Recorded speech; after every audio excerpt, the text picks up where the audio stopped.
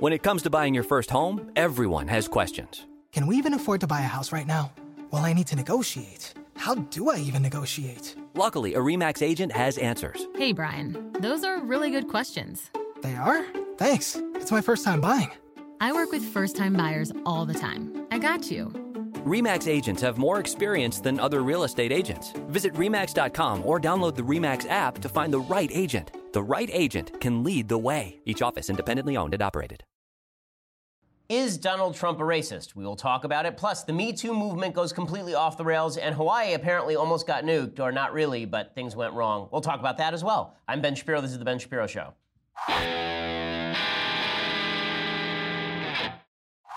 So, today is a day that America celebrates a great man's birthday. Mine. No, I'm just joking. It's Martin Luther King Day. It is also my birthday, but of course today is Martin Luther King Day, and I have some Martin Luther King Day recommendations a little bit later in the show. I also want to get to everything Trump-related, the fact that Hawaii is not under nuclear assault, as well as this crazy story that somebody put forward about Aziz Ansari, the comedian. He's really obnoxious, Aziz Ansari, but the implication that Aziz Ansari is some sort of incipient rapist and that we all have to lump him in with the rest of the Me Too movement. The Me Too movement is really going overboard at this point, something I have feared for a while. I'll talk about all of that. First, I want to say thank you to our new sponsors over at LegalZoom. So, right now, you're thinking about starting a new business, or you're thinking about having to do a will, or you're thinking about having to do an estate plan. Well, LegalZoom is for you. Plus, if you need legal advice, LegalZoom is for you. They can help make this a memorable year before all the distractions take hold. This is the year you finally get serious about launching and running your business. And the legal part of your business is a very expensive part of your business, unless you are going to my friends at LegalZoom. LegalZoom has been helping people like you take care of their dreams and responsibilities for more than 16 years. Look, I'm a lawyer. I know how much it costs for legal services. And LegalZoom is far less expensive and is just as good. They have all the forms that you need. They have people who are there giving advice to you when you get a subscription plan. They're not a law firm, but they have the resources to keep you on the right path, including advice from their network of independent attorneys, all at your fingertips. So whether you want to take your business to the next level or take control of your family's future with that estate plan, LegalZoom plugs right into your life so you can take care of the things that matter most. Again, as a lawyer, I've used LegalZoom myself. It's that good. Get off to a strong start, LegalZoom.com today, LegalZoom.com, and you get special savings when you enter Ben in the promo box at checkout. So use that promo code Ben. You will get some special deals, some discounts on their services. Plus, when you go to LegalZoom.com and use promo code Ben, that lets them know that we sent you as well. Again, LegalZoom, where life meets legal. And again, your business is going to cost a lot of money if you go to lawyers who charge $500 an hour. That is not the deal at LegalZoom, and it's just as good in most cases. So go to LegalZoom.com today, and again, use that special promo code Ben at checkout and get a discount as well. Alrighty, so over the weekend, the media have decided that President Trump's a racist. Now, that's no different from any other weekend. Every weekend, the media decide that President Trump is a racist. Now, some weekends, they have more material than others to call President Trump a racist. Now, let me start with this. I want to start by talking about what makes someone a racist. What makes someone a racist? So I think there are a few different ways to look at this. One is a person whose entire worldview is inherently racist. So this would be like the Richard Spencer group of people who think that black people are innately inferior, more prone to criminality, have lower IQs, but not in terms of it's not racist to suggest that black folks on average may have lower IQs because racial groups differentiate, but that is a natural thing, and that has behavioral consequences that cannot be cured by culture, right? That you run into some really dicey territory there. But the idea that you believe that black people are innately inferior, they're morally inferior, they are inferior by dint of their skin color and their genetics, right? That is racist. Okay, that's what racism is. So Richard Spencer is one type of racism. Then there are people who say racist things. Right? You say a racist thing. So when President Trump, for example, said that he didn't condemn the KKK and didn't know who they were, that was a racist thing in my view. I talked about it at the time. People say racist. Al Sharpton, when he says things about Jews that are racist or anti-Semitic, those are anti-Semitic things to say. When people do racist things, when people discriminate against black people in their businesses or discriminate against black people in their housing, right? These are racist things. But I think that what the media are trying to do right now is use the term racist and label people racist. So not actions, not activities. I'm always hesitant to label anyone overtly racist. Say that the person themselves is completely racist unless we are suggesting that their entire worldview is dominated by racism. Now, there are racists, obviously, whose entire worldview is not dominated by racism. But when it comes to public policy, when it comes to public figures, we have to determine what's the usefulness of saying whether somebody is a racist or not. Now, there are three reasons why you would say somebody is a racist, and I'm going to get to why I'm talking about this and all this in a second.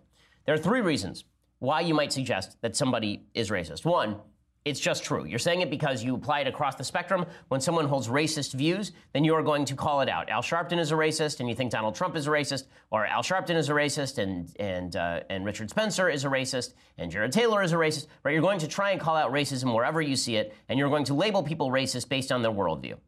Okay, that's reason number one. Reason number two is because you're trying to use racism as a baton to wield against somebody. So this is when people suggest that everybody on the right is a racist, and that's why they can't be trusted, right? This is just a political baton that you're using to wield against somebody because racism is the most dangerous charge that you can throw against somebody in public life, right? That if you shout somebody's a racist, you never have to listen to them again. That's the idea here. Okay, and then there's reason number three. Once you label somebody a racist, overall, once you say that Donald Trump, for example, is a racist, which is what the media have been saying over the weekend, once you say Donald Trump is racist, then what you are doing is allowing yourself the ability to avoid evaluating individual instances of racism. Right? It allows you the ability to avoid saying whether he just did something racist or whether maybe there was another reason. So, for example, if you think Donald Trump is a racist, now every time you talk about his immigration policy, you don't actually have to evaluate whether the immigration policy is bad or good, whether it is being driven by racial considerations, or whether it is just an immigration policy that makes sense for a variety of other reasons. Once you call somebody a racist, it allows you the ability to avoid saying what you think is good or bad about a policy, right? It allows you to paint with a broad brush. So this brings us to Trump's statements last week. As we talked about at length on Friday, President Trump is now accused by a bunch of Democrats and at least one Republican, Lindsey Graham, of saying that people from bleep hole countries should not come to the United States. Now, there are two ways to read that comment, as I talked about on Friday. Way one to read it is the racist way. You're from Haiti, therefore you don't belong here because Haitians cannot assimilate and Haitians are stupid and bad and dirty and have AIDS, right? That's sort of the racist way of reading what Trump said, and that links in with some accusations. The AIDS comment particularly links into an accusation made about Trump in the New York Times back in June in which Trump supposedly said that all Haitians have AIDS. Okay, that was disputed by the White House. They denied that comment entirely, and you don't know what to believe because it was anonymously sourced. Okay, that is way one of reading it, that Trump was saying, I don't want more black people here, I don't want more Haitians here, I don't want more people from Ghana here.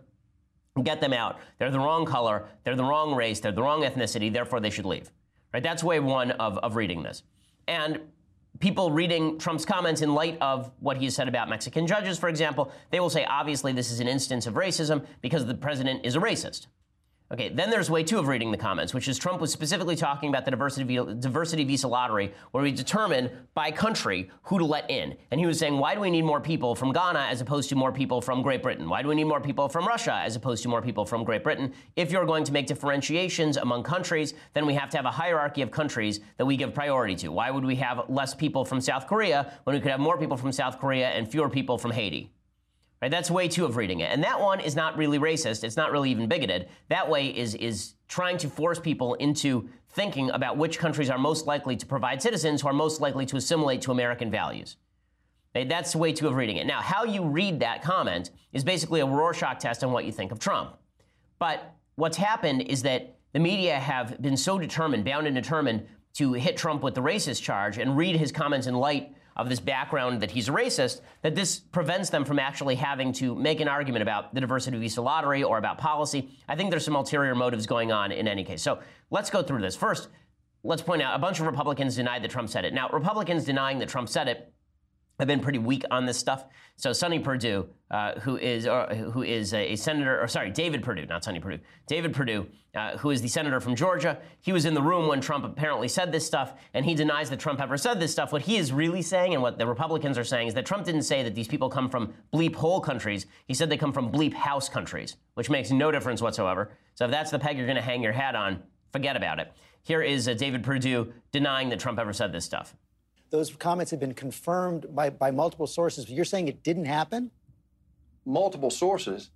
There were 6 of us in the room. I haven't heard any of those 6 sources other than Senator Durbin talk about what was said. Look, well, this Senator was a private Graham told Senator Scott that the reports were basically accurate. Well, you don't have to deal with him. But basically is an operative word. The trouble here is that Senator Durbin came and brought a proposal. And let's put this in perspective. But I want to get to the proposal. But you're saying flat out, definitively, the president did not say those words.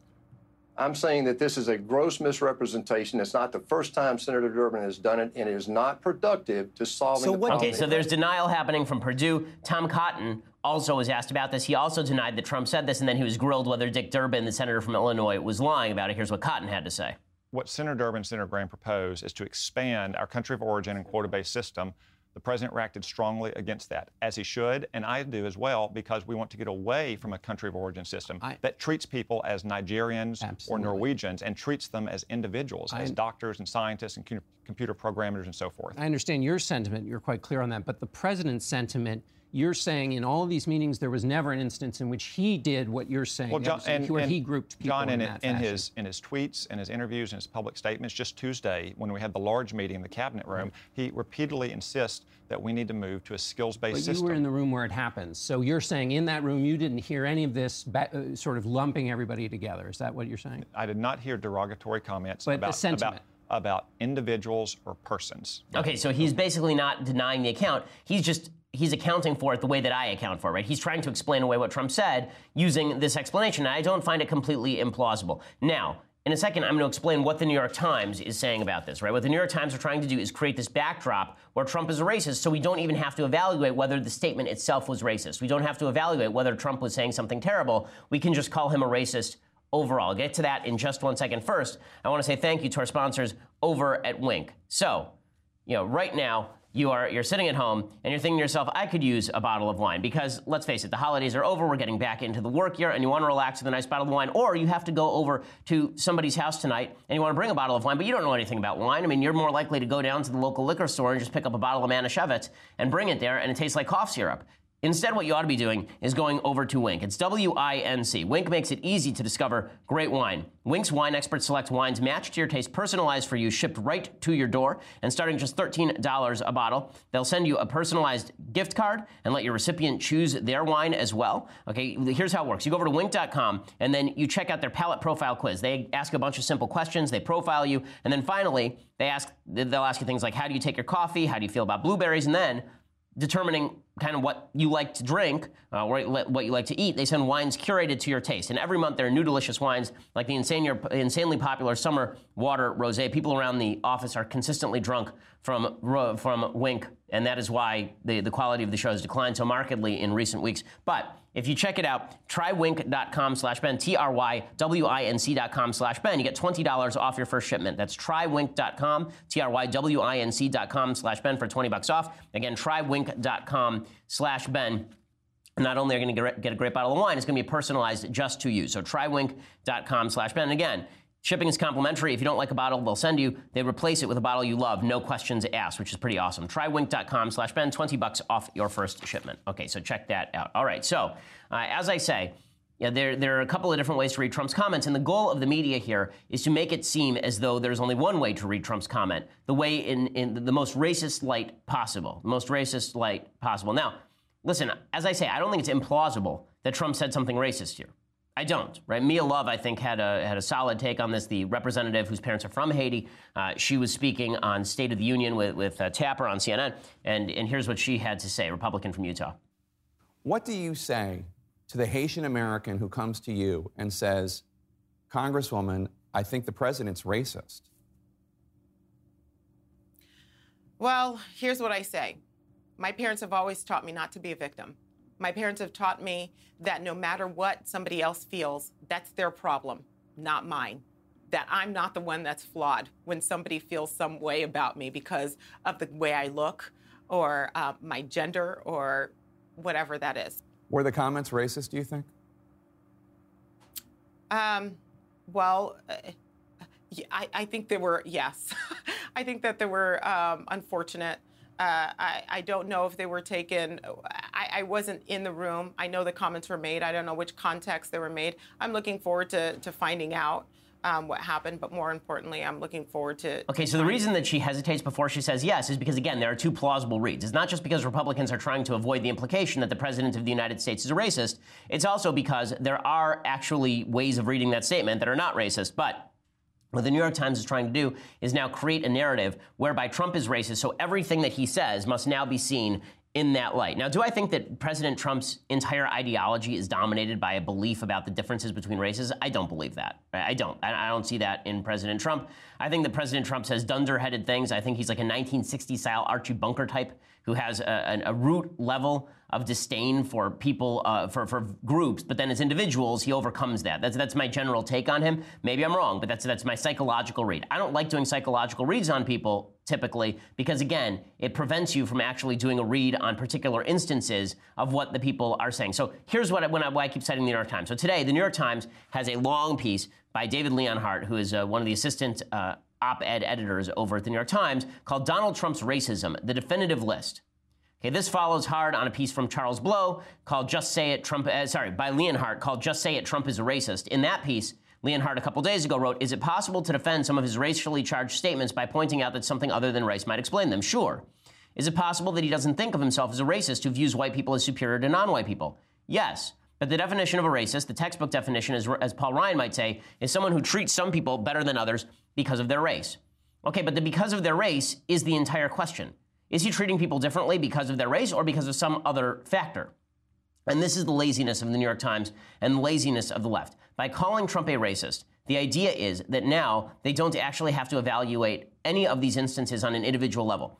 And here is the evidence. So if you actually look at the list that is put together by Leonhardt and a guy named Ian Philbrick, here's their list of Trump's definitive racism. It includes things that are obviously racist or racially tinged, right? Stating that a judge of Mexican descent would be unable to adjudicate his Trump University fraud case because of his ethnicity. And I talked about that at the time. I said it was racist. Trump refusing to condemn the KKK on live TV. I talked about that at the time. I said I thought it was racist. Trump saying there were good people marching in anti-Semitic racist torchlight parade in Charlottesville. I thought that was a problem, right? I said this at the time. But here's the problem. The list also includes a bunch of stuff that is not racist, right? It includes a bunch of stuff that at best is questionable, right? There are a bunch of statements that have been repeated by third parties, but not by Trump himself and not in public, right? There was a guy who accused Trump of saying at one point that laziness was a trait in blacks. There was that New York Times report a couple of weeks ago saying that Trump had said all Haitians have AIDS. None of these are confirmed. So you can't take those at the same value that you take his public statements or the stuff that's been reliably reported. But here's the biggest problem. Leonhardt and the New York Times then name a bunch of instances they call racist where there's no evidence at all that racism is the motivating factor. So you remember during the campaign, Trump at one point pointed out a black guy in the audience and he said, there's my African American over there. Is that racism? Is that really racism? I don't think so. I think it's Trump being an idiot. Like, does that sound like a guy, like, is that a guy who's saying blacks are inferior, therefore there's my African American? Or does it sound like I'm so proud that some African Americans support me and there's the black guy who supports me in the crowd? Right? So it's stupid, but it's obviously not racist. In fact, it's the opposite. It's Trump saying, I'm proud I have black support. They cite as evidence of Trump's racism, Trump calling Elizabeth Warren Pocahontas. Okay, that's not racist. Elizabeth Warren was the one who appropriated Native American heritage in order to get a job at Harvard Law School, apparently. And Trump calling her Pocahontas is a way of mocking her, not mocking Native Americans. They say that Trump's support for Roy Moore was obviously racist. Are you kidding? Are you kidding? Trump supported Roy Moore because that was the only candidate left in the race, and because Trump was suckered by Steve Bannon into supporting Roy Moore. They say Trump supported Joe Arpaio, and that's because Trump is a racist. Okay, Trump pardoned Joe Arpaio not because Trump's a racist, but because Trump is hardcore on immigration, and Joe Arpaio was perceived as an immigration hawk. Maybe make the argument it's racist, but that is dubious at best. I mean, I'm not sure how you make that argument exactly. And then they name instances where Trump was, those are the ones that are even questionable. Here are the ones where he's obviously not being racist. Right? Trump, they say that Trump complains about the growing threat of radical Islamic terrorism abroad. How in the world is that racist? First, Islam is not a religion. What the hell are they talking about? Or Trump criticizing crime rates in inner city communities. The whole point of him talking about that is to reduce the crime rates in the inner city communities. That is literally the entire point of him talking about that. But they lump that in with Trump's a racist. Trump calling Obama lazy. Okay, they're saying that's because he was racist against Obama. Or is it because Trump calls everybody lazy and he's a jerk? And is it also because Obama used to go golfing a lot? I mean, it's just silly. Then there are instances that lie somewhere in between, right? Instances where it's not clear that this is because of racism, but it's convenient for people to talk about it as though it's because of racism. So Trump's birtherism, for example, is that racism? Or is it just that Donald Trump is saying that stuff because it was politically useful for him to do so at the time? I mean, he basically admitted that he wasn't necessarily a birther. He just wanted to pander to the birthers. Is that racism? Is it quasi-racism? Not supremely clear. My point is this. Each one of these instances should be adjudicated on its own merits. But what the media are trying to do by labeling Trump a racist is avoid having to adjudicate any of these on their own merits. Now, everything Trump says is going to be painted with the brush of racism. So, as I say, to go back to my framework, there are only 3 reasons why in politics you label somebody racist. One is you actually are thoroughgoing about whom you label a racist. So, for example, I said that the Obama administration was a Jew-hating administration because of their treatment of Israel, and I have said that people on the right, like Pat Buchanan, are Jew-hating because of their treatment of Israel. Right? I'm very consistent about how I address these particular topics. The media are not. They will never call Al Sharpton a racist. In fact, they will quote Al Sharpton calling Trump a racist. Right? So the media are not consistent about this. If you're not going to use the term racism in an actual consistent way, then it looks more like you're using it as a weapon. Which is the second rationale for using the term racism, is to use it as a weapon, to shut people down, to suggest that, like, I've been called a racist 1,000 times. I'm obviously not a racist, and anyone who calls me so is a jackass. The idea that I'm a racist is absurd. I've repeatedly and forcefully spoken out about racism at every opportunity that I can find. But people call you a racist because they're attempting to shut down the debate, right? It's the best epithet you can use in American politics. And the media are doing that so they can drive Trump into the ground. Finally, there's the third rationale, and that is the rationale I'm talking about. It alleviates the media from the consequences of having to judge whether anything Trump does is specifically racist or not. And there's something else, too. If they don't have to do that, if they can label Trump a racist, and then something comes up that's at best dicey, right? The bleep hole comments being a case where it's dicey, right? I would suggest that he never should have said them because Trump's stupidity and vagueness lead to problems for him on issues like this. But they're 2 plausible reads of the situation. Instead of offering the 2 plausible reads of the situation, you see the media immediately jumping to everything he says is racist. The media is doing something else here too, which is if you don't label it racist, the media then labels you racist. So the media will take an incident that is dicey, and then they'll say, obviously it's racist because Trump is a racist. And then if you say, well, but the situation's dicey, they say, no, you're a racist because you won't label it racist. So it's a way for them to claim that there's institutional white privilege and nationalized racism happening whenever people disagree with the media about whether a particular incident is racist. So there's an ulterior motive that is going on here from the media that I find really kind of gross with regard to calling President Trump racist. I don't think this is coming from an honest place for a lot of people in the media who have not been honest about labeling racism wherever they see it. They're fine with the Obama administration suggesting to black people that Mitt Romney is going to put them all back in chains. That was fine. But it's not fine. But everything Trump says must be taken exactly the same way. This smacks of media bias and the misuse of racism as a term of art in order to slander political opposition. So in just a second, I'm going to show you the proof of this. I'm going to show you that the use of the racism term is very often about an ulterior motive. In this particular case, it is about the situation with regard to immigration. So let's jump in there. So here is the latest. So all of this was happening in the context of a negotiation over DACA, over the Deferred Action for Childhood Arrivals program, right? All of this is happening in that context. Trump is trying to make a deal, and the deal is going to be that Trump is suggesting that he wants border security, the building of a wall, E-Verify, all of these goodies in return for allowing the Dreamers to stay, basically. That's the deal. And the Democrats are trying to sink the deal. The Democrats don't want a deal. The Democrats showed up to this meeting with Trump because they wanted to look like they want a deal. They don't actually want a deal. What they want is a clean DACA bill, which they made pretty clear during the meeting. And now they have an excuse to have a clean DACA bill because they're going to go to Trump. They're going to say, you're a racist. Any policy that you prescribe is obviously motivated by racial animus. Therefore, no.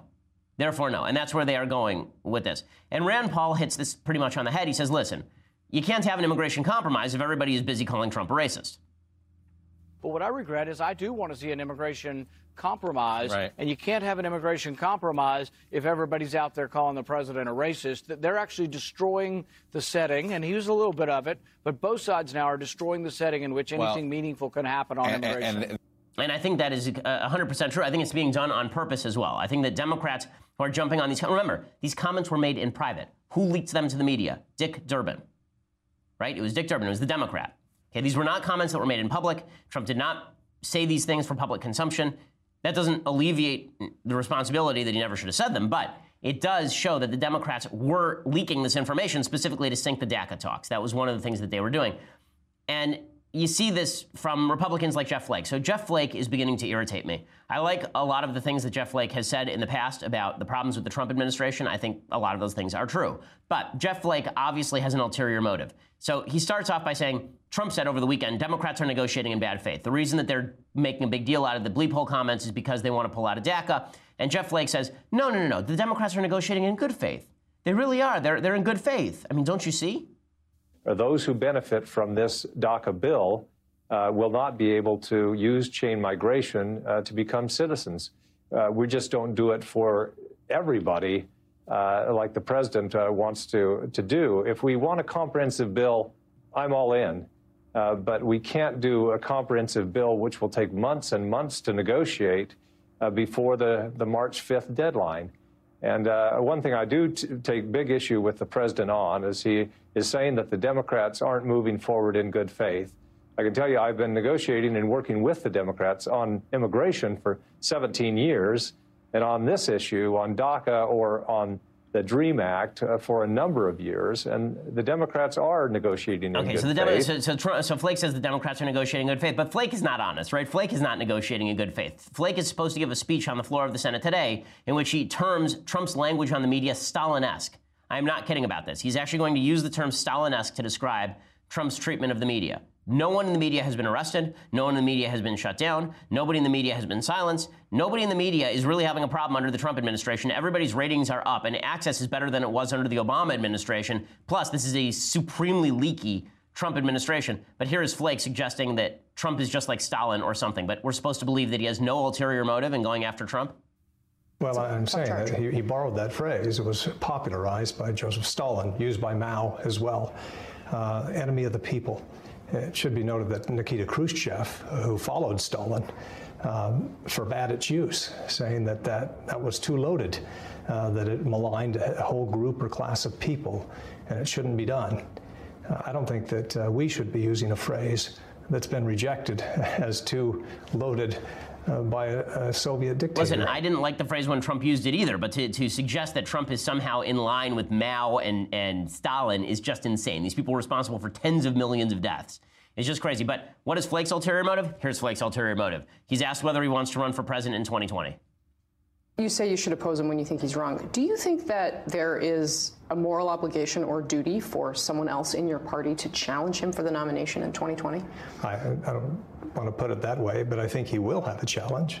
Is it going to come from you? He'll certainly have a challenge as somebody as an independent, but I think he'll likely have a challenge in the Republican Party as well. I'm not the only one, not the only Republican who is saying, I'm not sure this is my party. Okay, so he's basically saying, maybe I'll run. Okay, so that's the ulterior motive right there. So this is why I say when people start throwing around the racism charge, you have to determine whether they're doing it because this is just their honest assessment of the situation or whether there is another goal that is being pursued here.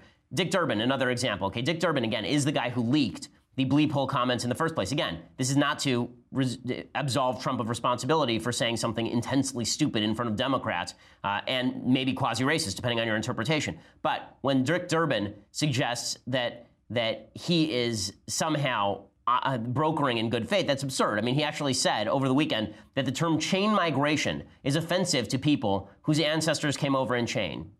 Okay, the term chain migration, just to briefly explain, the term chain migration means that I come and then, like a chain, I pull in all of my relatives to come into the United States. It has nothing to do with physical shackles used upon slaves. That's absurd. But here's Dick Durbin, a guy who once compared American soldiers to Pol Pot and the Nazis on the floor of the Senate, suggesting that Trump shouldn't use terms like chain migration because it's offensive to black people.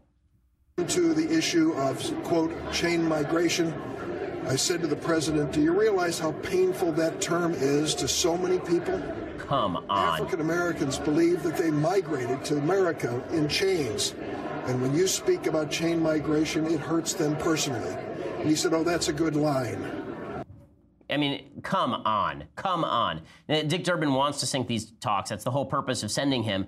Trump should have known that. Trump should have been wary when he was in the room with him. It's dumb of Trump. But again, I think that when you're in political situations, it is imperative that you'd be a little more cynical than just suggesting that everybody is operating in the best of faith and that everyone was so deeply offended that Trump said something. Okay, let's be real about this. They all know who Trump is. Everybody knows who Trump is at this point. And the idea that everyone is sitting around being deeply offended at Trump, not using that offense as sort of a faux outrage in order to sink DACA talks, is silly. Obviously, one thing has very much to do with another here.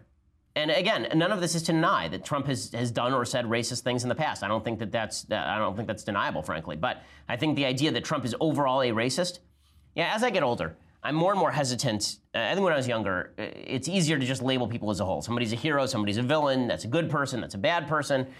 The reality is that as you get older, you tend to try and determine on a one-by-one basis, calling balls and strikes.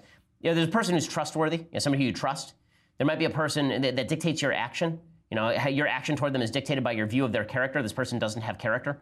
But I think that can only be used as a backdrop. It can't be used as the dispositive statement about every one of their actions. You may believe, in other words, that Trump is a racist, but it's still incumbent on you to analyze every one of his actions and determine whether that is a racist action or statement, and not just jump to the conclusion based on your perception of his worldview that you don't have full evidence for, is I think where I would go with that, and I think it's true in everyday life as well. Okay, so in just a second, I want to talk about the Me Too movement and where it has gone wildly wrong, because it has now. Plus, we'll get to Hawaii. But first, we're going to have to break on Facebook and YouTube. So if you want to watch the rest of the show, you need to head over right now to dailywire.com for $9.99 a month. You get a subscription to dailywire.com. That means that you get the rest of my show live. You get to be part of my mailbag. It means that you get to be part of Andrew Klavan's show live. You get to be part of his mailbag, part of Michael Knowles' show live. Lots of goodies for you when you subscribe.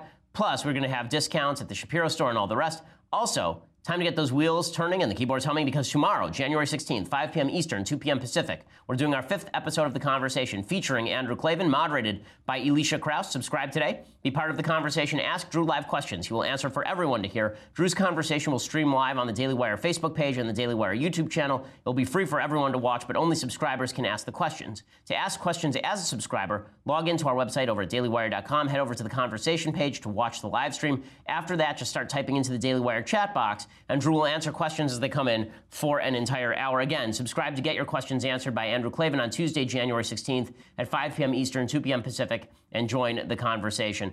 Or later, make sure that you check us out, SoundCloud, iTunes, Google Play, Stitcher. For the annual subscription, by the way, it's $99. You get all of those aforementioned glories, plus this, the Leftist Tears Hot or Cold Tumbler, which is filled to overflow nearly every day. So check it out over at dailywire.com. We are the largest, fastest growing conservative podcast in the nation.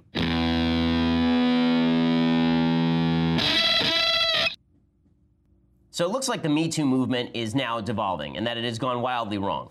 As evidence for this, there is a piece in a magazine called Babe. I'd never heard of it before. And it was written by a woman named Katie Way.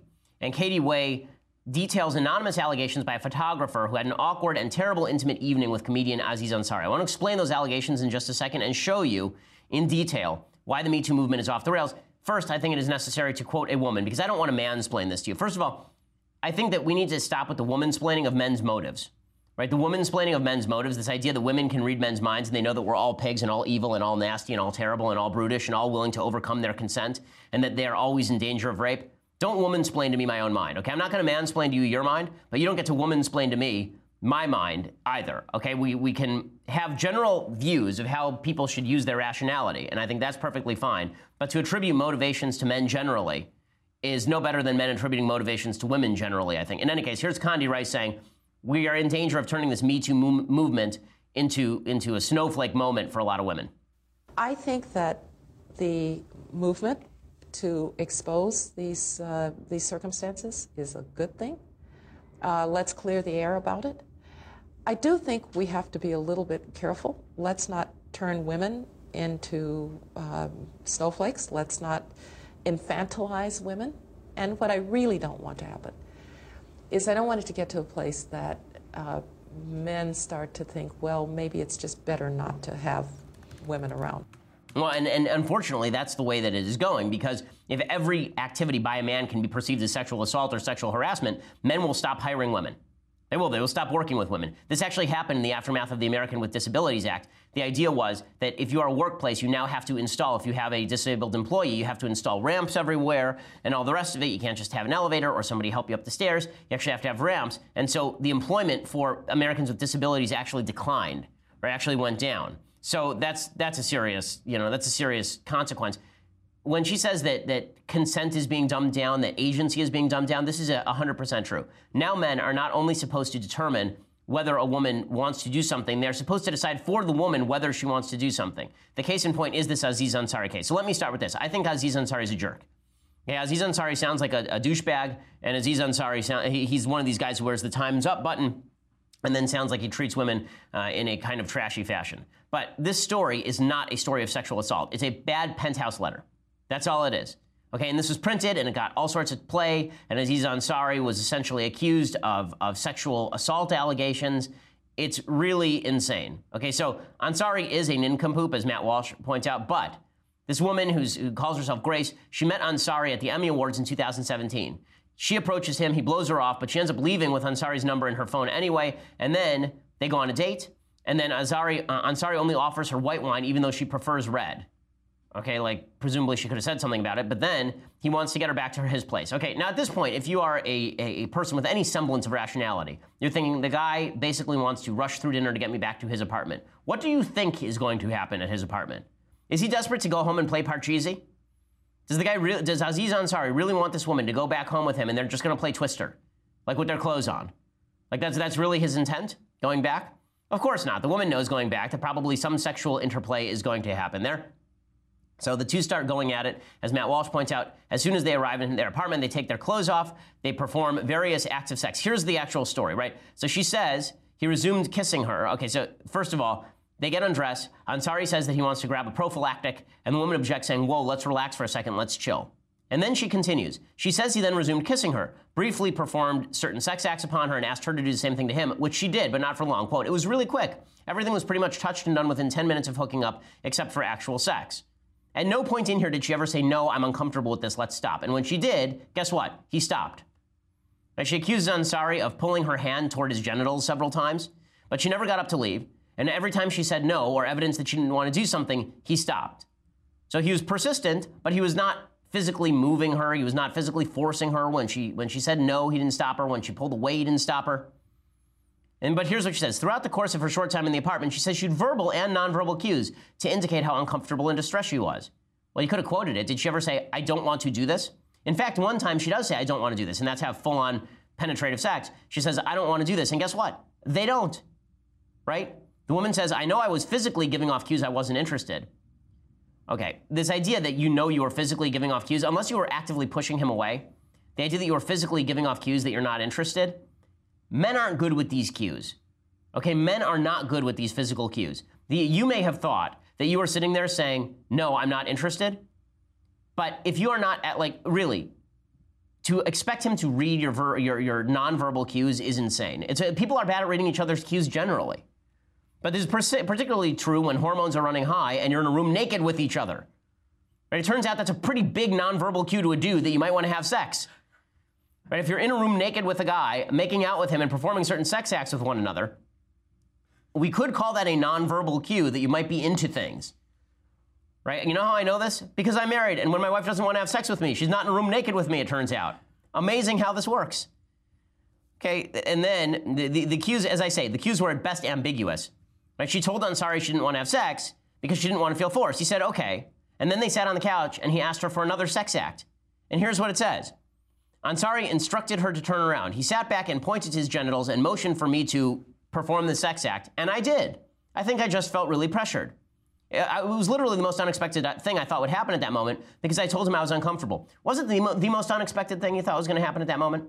Like more expected like a dragon popping through the window and blowing flame at you? Was it the most unexpected thing that you were in the middle of a sexual evening and he asked you to perform a sex act that you had already performed earlier in the evening and then you did it? Was it the most unexpected thing? Like really, was it shocking to you? You never could have imagined it. It was like Chris Farley coming back to life and busting through the apartment door. Like that would have been more unexpected, I feel like. I feel like a pizza arriving at that moment might have been more unexpected. I feel like I feel like the new episode of Game of Thrones dropping might have been more, like there are a few things in life that might have been a little more unexpected than you in the middle of having a bunch of sex acts with a guy, him asking you to perform something, then you doing it. Also, which part of the nonverbal cue was it when you started actually performing the sex act? Again, the woman can feel however she wants. I'm sure she felt used. I'm sure she felt awkward because she shouldn't have been there in the first place. Okay, she can make that choice, but then she doesn't get to say the next day, by the way, he should have figured out that I felt awkward. He asked you to do something and you did it. I don't know how he's supposed to read your mind.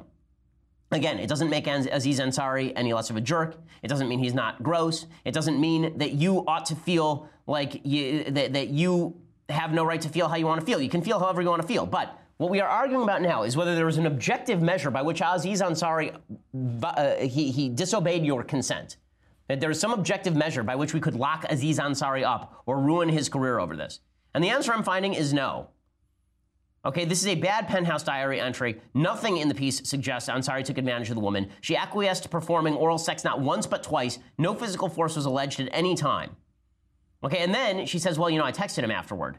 She said, I texted him afterward. Okay, she says that, and she did. She texted him. He texted her and said, thanks, it was nice to meet you last night, which, by the way, shows there is something wildly wrong with our sexual culture. Right? You literally met, and then you had this evening, and then you text, it was nice to meet you. We've totally reversed the polarity and the order of when you're supposed to have sex in American society. The way I grew up was you get to know a woman, you get to love a woman, you marry a woman, you commit to a woman, and then you have sex with the woman. And we've completely reversed all of those things. Right now it's, we'll have sex and maybe it was fun, maybe it wasn't, and I'll text you the next day, maybe. And then you're surprised that men aren't picking up the cues. Men are stupid, particularly with regard to sex. Men are morons. Okay, this is, I'm fully unaware as to when culture, I don't understand when culture decided that men were brilliant with regard to their penises.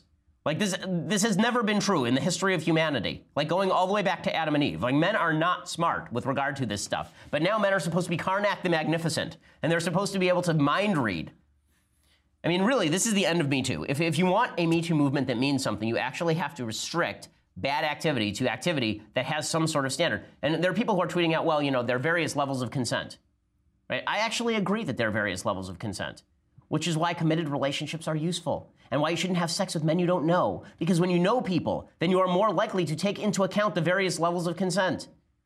Okay, there are times when women are reluctant to have sex and they're more reluctant, and what a man will do if he loves the woman and they have a committed relationship will say, okay, she's more reluctant. She'll do it if I push her a little bit, and it won't be like I'm raping her, but she's more reluctant, and maybe I'll just let it go this time. Right, but the guy is, like, in this situation, she's there for sex, he's there for sex, they just met, he brought her back to his apartment. You think that Aziz Ansari really cares for this girl? Obviously not. But then she's using his texts against her, right? So she texts that, I think the actual text said something like, I'm trying to find the actual text, here it is. She said, she texted a friend, she had to say no a lot, he wanted sex. Okay, and then she said no a lot, and then he didn't have sex with her. Also, had to say no a lot used to be the standard definition of male-female relationships. Guess what? Women say no a lot to men, and good men respect the no. Okay, later she texted Ansari, last night might have been fun for you, but it wasn't for me. You ignored clear nonverbal cues. Again, nonverbal cues. Maybe he didn't ignore them. Maybe he was just being persistent because sometimes nonverbal cues are ambiguous. Like, again, being naked and performing sex acts with one another. And she says, you kept going with advances. I want to make sure you're aware so maybe the next girl doesn't have to cry on the ride home. Ansari replied, I'm so sad to hear this. Clearly I misread things in the moment. I'm truly sorry. Okay, and then they're reading that as evidence that he's admitting that he raped her or something. Okay, that's him being mildly polite. What are you going to say to this crazy lady? Okay, are you really going to say to this woman, you know what, you're wrong. I didn't read those nonverbal cues. And then she blows it up. He's hoping if I just say something nice, then she goes away. That's what Aziz Ansari is hoping. Okay, all of this is stupid. And it's why the Me Too movement is doing itself a massive disservice, right? The Me Too movement is doing itself a massive disservice. Of course the woman feels used because she was used, but she made the decision to be there and be used and give off a lot of nonverbal cues that suggest that she wanted to be used. And the fact she felt bad about it the next day or during the act, you know what's the easiest way to not feel bad about things? Don't do them. Okay, that's the easiest way to not feel bad about things. And don't expect the guy to care for you or be nice to you or be cordial to you or make up your mind for you. By the way, if he had said, listen, I don't think you really want to have sex right now. And she could have come out the next day and said, he deprived me of my agency. I really did want to have sex then. And he was making up my mind for me. You can't have it both ways on this. Either you are responsible for your own consent or you are not responsible for your own consent, particularly in situations where you don't love the person you're having sex with and it's not in the confines of anything remotely resembling a committed relationship. Okay, so now I want to move on to the situation in Hawaii, from one disaster area to another. So over the weekend, there was a false alarm that went out in Hawaii that suggested that there was a nuclear attack imminent in Hawaii. And people went nuts. So people were actually taking their kids and putting them in storm drains and then taping it, which I don't know why you would do this. You want this for the family album later? I'm always bewildered. It's in the middle of an emergency and people are grabbing their phones to tape the emergency as opposed to, getting to a safe place. In any case, here's a little bit of this tape.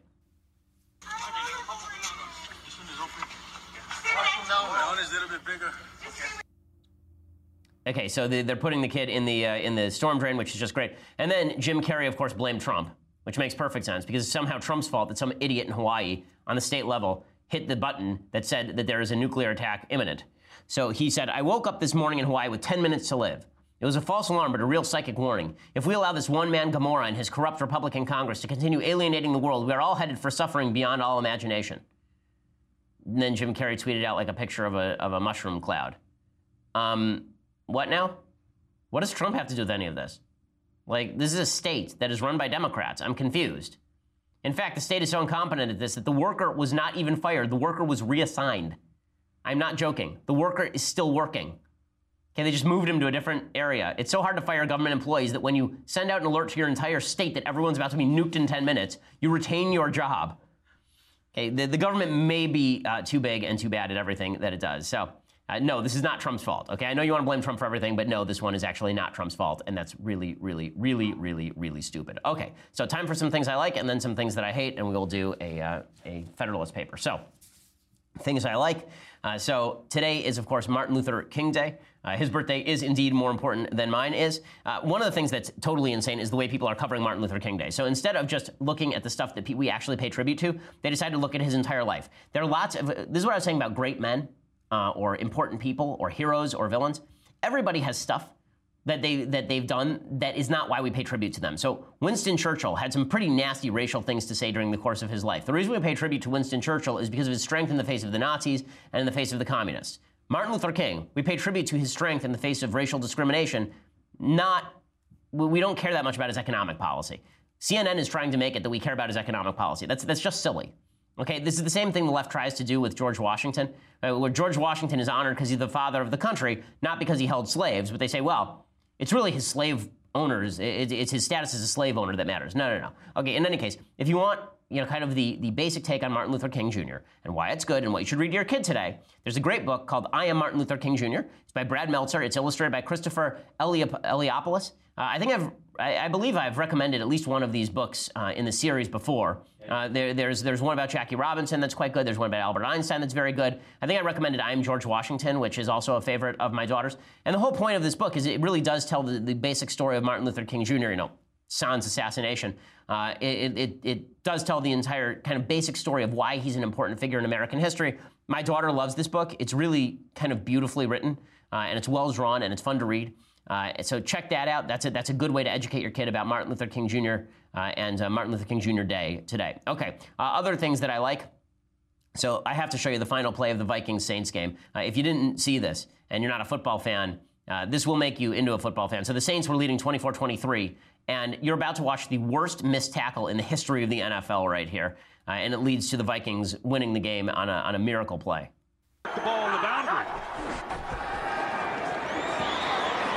Keenum steps into it. Pass is caught. Diggs! Sideline! Touchdown! Unbelievable! Vikings win it! Okay, so that's an insane play. That guy, that missed tackle is just a career ender. I mean, if you can't see it, the fellow from the Saints, I don't know the defensive back's name, that is inexcusable. I mean, just basic missed tackle. Holy moly. How do you miss that tackle? That's insane. And then they run into each other, so it turns into a Benny Hill sequence. But great play. And now we get the fantastic spectacle of watching two of the worst quarterbacks in the league go after each other next week. It's Nick Foles versus Case Keenum. So that'll be awesome in the NFC Championship game. Okay, time for a quick thing that I hate, and then we'll do a Federalist paper. Okay, the quick thing that I hate, we'll talk about Trump and paying $130,000 allegedly to a porn star tomorrow. I really don't have much to say on that other than, like, are we shocked? Are we surprised? It's not something I hate because it's something that I sort of figured. I mean, Donald Trump is not, speaking of people who are not particularly smart about where they put their wing-wang, the president definitely falls into that list. Okay, other things that I hate. Chelsea Manning now wants to run for U.S. Senate. So I think this is just great. We've got Joe Arpaio running for the Senate on the right. We've got Chelsea Manning running for the Senate on the left. And this is the campaign ad for Chelsea Manning in the U.S. Senate. Chelsea Manning, of course, is a traitor, is an actual traitor who served time in prison for revealing classified documents that put American lives in danger. And then got out because Chelsea Manning is transgender, and obviously all transgender people are heroes, right? Just like all gay people are heroes and all minorities are heroes. Chelsea Manning deserved to be released from prison, not because Chelsea Manning wasn't guilty of treason, but because Chelsea Manning thinks that Chelsea Manning is a woman, and it's very important to the press that we all agree. So here's Chelsea Manning's campaign ad. We live in trying times. Times of fear.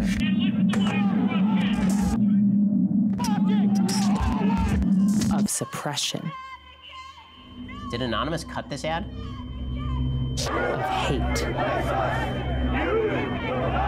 We don't need more or better leaders. We need someone willing to fight.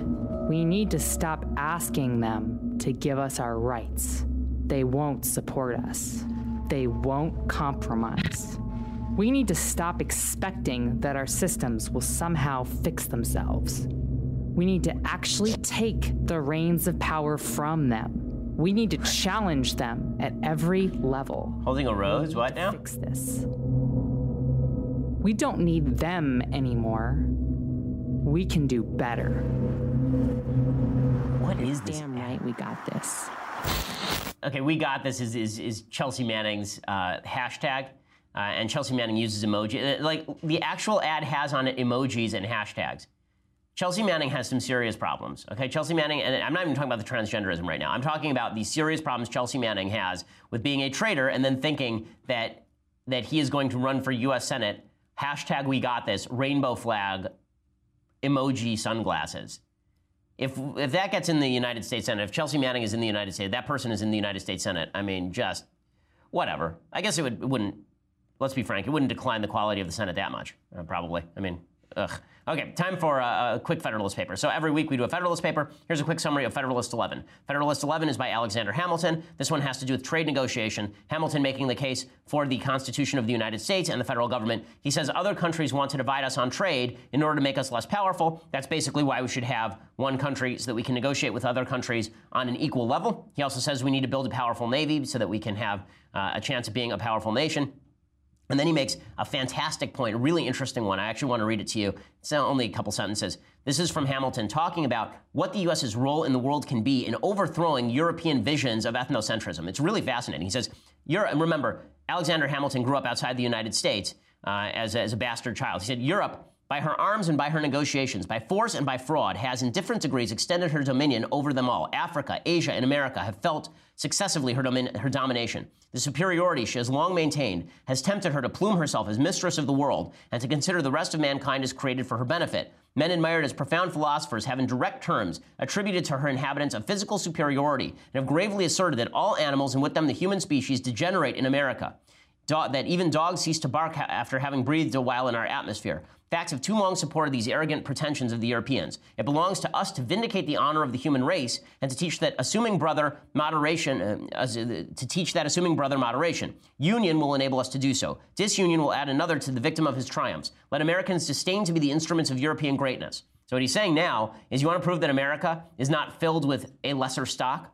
Then become a successful country. He's basically saying that Europe has essentially seen itself as the leader because it has victimized other countries. Let's become a non-victim country, and then we'll demonstrate to everyone that Americans are not a lesser stock. And it's interesting. You can apply that same logic everywhere across the world. The best revenge against racism is dominance. The best revenge against ethnocentrism is success. The best revenge against the stupidity of people saying that you can't be a good immigrant if you're from Haiti is the Haitian success rate, right? That's the best revenge. And Alexander Hamilton talks about explicitly in Federalist 11, which is quite fascinating and I think appropriate for Martin Luther King Day. Okay, so we will be back here tomorrow with all of the latest. I'm Ben Shapiro. This is The Ben Shapiro Show. The Ben Shapiro Show is produced by Mathis Glover, executive producer Jeremy Boring, senior producer Jonathan Hay. Our technical producer is Austin Stevens, edited by Alex Zingaro. Audio is mixed by Mike Cormina. Hair and makeup is by Jesua Olvera. The Ben Shapiro Show is a Daily Wire Forward Publishing production. Copyright Forward Publishing 2017. We'll get to more on this in just 1 second. First, Pure Talk believes in American values, and that free should mean, like free. So when you switch to Pure Talk today, you'll get a free Samsung 5G smartphone. There's no 4-line requirement, no activation fee, just a free Samsung that's built to last with a rugged screen, quick charging battery, and top-tier data security. Qualifying plans start at just $35 a month for unlimited talk, text, 15 gigs of data, and a mobile hotspot. Pure Talk gives you phenomenal coverage on America's most dependable 5G network. It's the same coverage you know and love, but for half the price of the other guys. The average family saves almost $1,000 a year. So I challenge you to choose a company that actually doesn't hate your guts and shares your values. Let Pure Talk's expert U.S. customer service team help you make the switch today. Go to puretalk.com/Shapiro to claim your eligibility for your free brand new Samsung 5G smartphone and start saving on wireless today. Again, go to puretalk.com/Shapiro to switch to my cell phone company. I've been using them for years. They're fantastic. You'll love them as well. Go to puretalk.com/Shapiro and claim your eligibility on that free brand new Samsung 5G smartphone. Start saving.